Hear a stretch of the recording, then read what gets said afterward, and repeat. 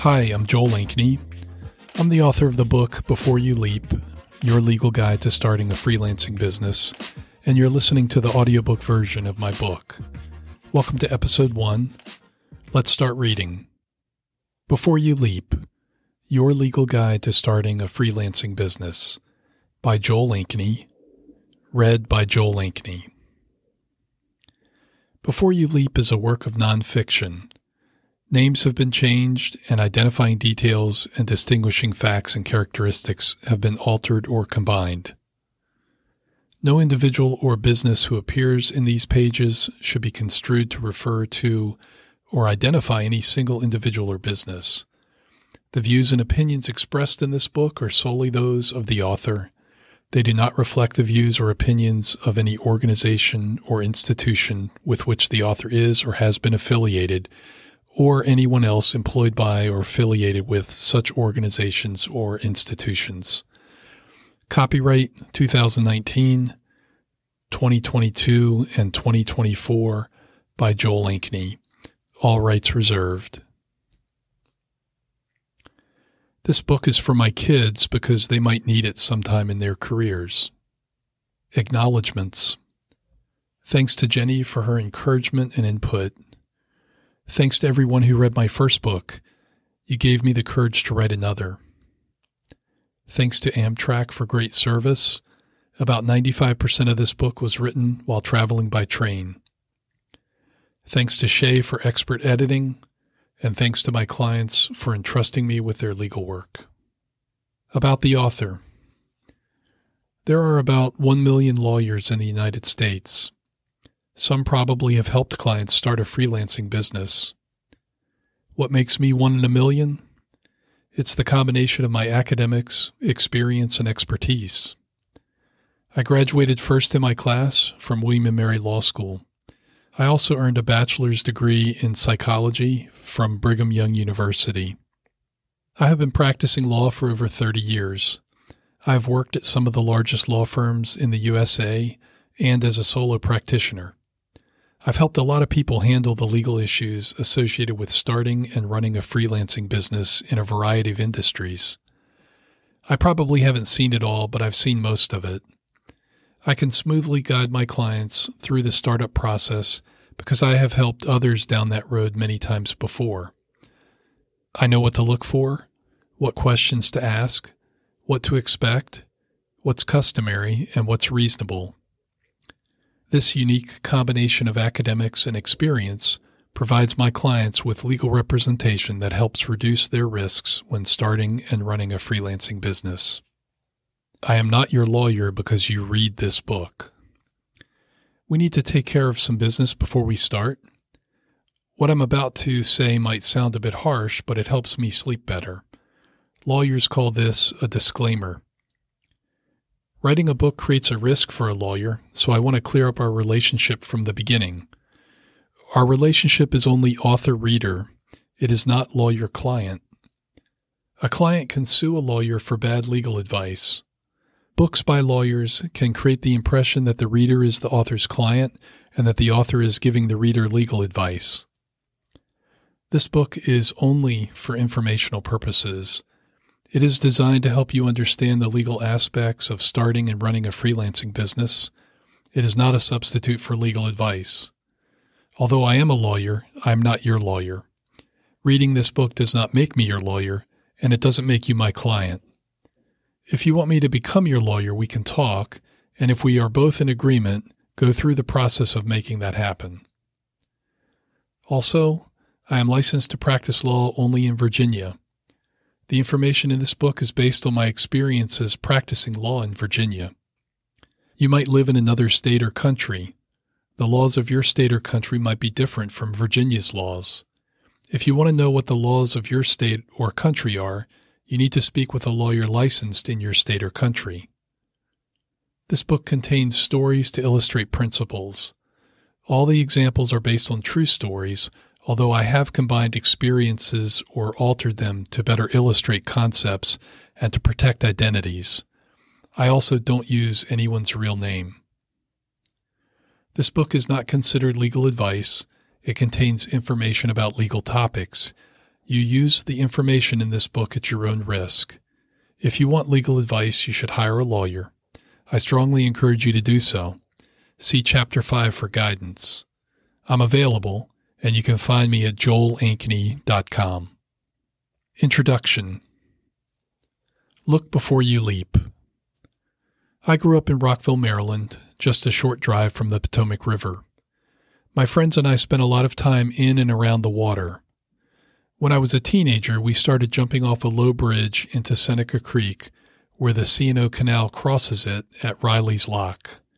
The drop was about 15 feet. Then we heard about a cliff on the Maryland side of Great Falls, where generations of high school students had jumped into the Potomac. We got some general directions about where to find it, and one summer afternoon, a few of us hiked down the C&O Canal towpath until we found a trail into the woods that led to the cliff. The cliff was terrifying. It was about 60 feet above the river. There was a flat rock at the top of the cliff that gave a jumper about 15 feet of space to run up to the edge for the jump. The bottom of the granite cliff gradually jutted out into the river as it got closer to the water. The water was rapid and turbulent, making it impossible to see what was under its surface. There were already a few people at the cliff when we arrived. We watched as they launched themselves over it into the river. We watched the route they took to climb back up to jump again. We asked questions about the water, where to jump, and whether there were any underwater obstacles to avoid. We asked how far out you had to launch yourself to clear the bottom of the cliff. We wanted to know everything we could about the risks of jumping. Eventually, all of us took turns making multiple jumps off the cliff without incident. Let me pause here to tell you a few things.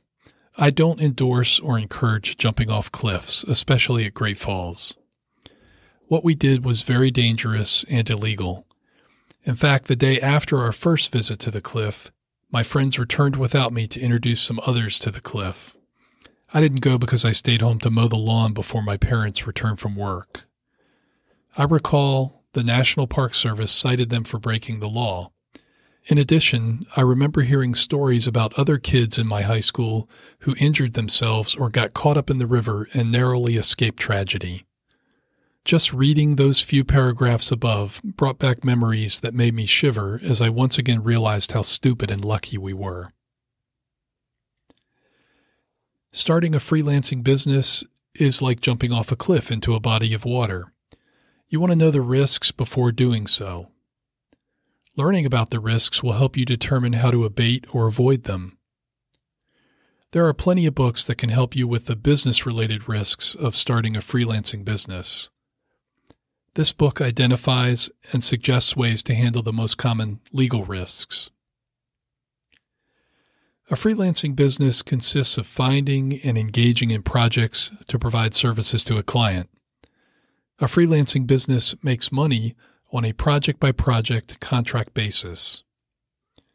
Freelancing businesses are often labeled as independent contractors or consultants. They are not usually started to obtain investment money, to set the business up for a public offering, or to sell the business, except when the owners are ready to exit the business, such as for retirement. Freelancing businesses are nimble and lean. Many have only one or two owners. They may work from home, other remote locations, leased workspaces, or in their client's workspace. You might start a freelancing business at some time in your life. If you work as an employee in a service industry, you might open your own freelancing business to provide those services. Or you might decide to strike out on your own by opening a freelancing business even if you don't have any experience. I have been helping people start and run freelancing businesses for over 25 years. Freelancing businesses I have represented include architecture consultants, auto mechanics, commercial photographers and videographers, construction subcontractors, custom cabinet makers, cybersecurity consultants, data analytics consultants, engineers, firefighter consultants, graphic artists, healthcare practice management consultants, IT consultants, lawyers, marketing and advertising experts, military and law enforcement consultants, personal fitness trainers and instructors, physicians, pool services, software developers, subject matter experts, and website developers. My years of experience helping these clients have provided me with many opportunities to identify and resolve the legal risks associated with starting and running a freelancing business. This book is designed to share those experiences and insights with you. It will help you identify and decide how to reduce or eliminate those risks. Hopefully, following the guidance in this book will help your business run smoothly and help you sleep better. This book is organized to follow the first steps in the life cycle of a startup freelancing business. Chapter 1 is about the legal issues related to choosing and starting an entity. Your services will create valuable output, work product, that might be protected by copyright, trademark, or trade secret law, often referred to as intellectual property. Protecting and exploiting intellectual property rights can be some of the stickiest and riskiest issues when starting a freelancing business. Chapter 2 discusses intellectual property, how to identify it, protect it, and exploit it. Chapter 3 talks about how to use contracts with clients. Chapter 4 suggests approaches to resolving legal disputes with clients. Chapter 5 helps you decide whether you need outside help with your legal issues, and if so, how to find it. Finally, Chapter 6 contains checklists to summarize the information in this book and to suggest next steps to help you get started. This book is your coach in a box for starting your freelancing business. Keep this book close and refer to it as a starting point to identify and determine how to handle legal issues. This book is not a substitute for a lawyer, but it can help guide you. It can set expectations about legal risks. It can also help you work more efficiently with any lawyer you engage, which could result in a better client-lawyer relationship, lower legal fees, and better legal service because you come into the relationship more educated about the process. This book helps you look before you leap. Chapter 1. Starting a freelancing business. Patty was a partner at a large consulting firm where she advised clients on information technology matters. One of her friends became the chief information officer of a large corporation. Patty's friend encouraged her to start her own IT consulting business to become a consultant to the corporation and other businesses on a project-by-project contract basis. Patty engaged me because she wanted help choosing the type of legal entity to use for her new business and to create a template contract she could use with clients.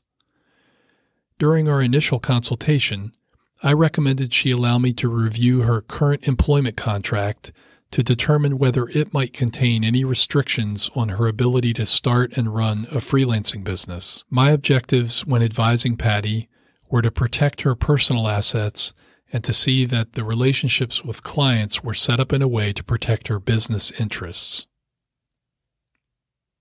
Your freelancing business comes with risk. Starting and running a freelancing business triggers several legal risks.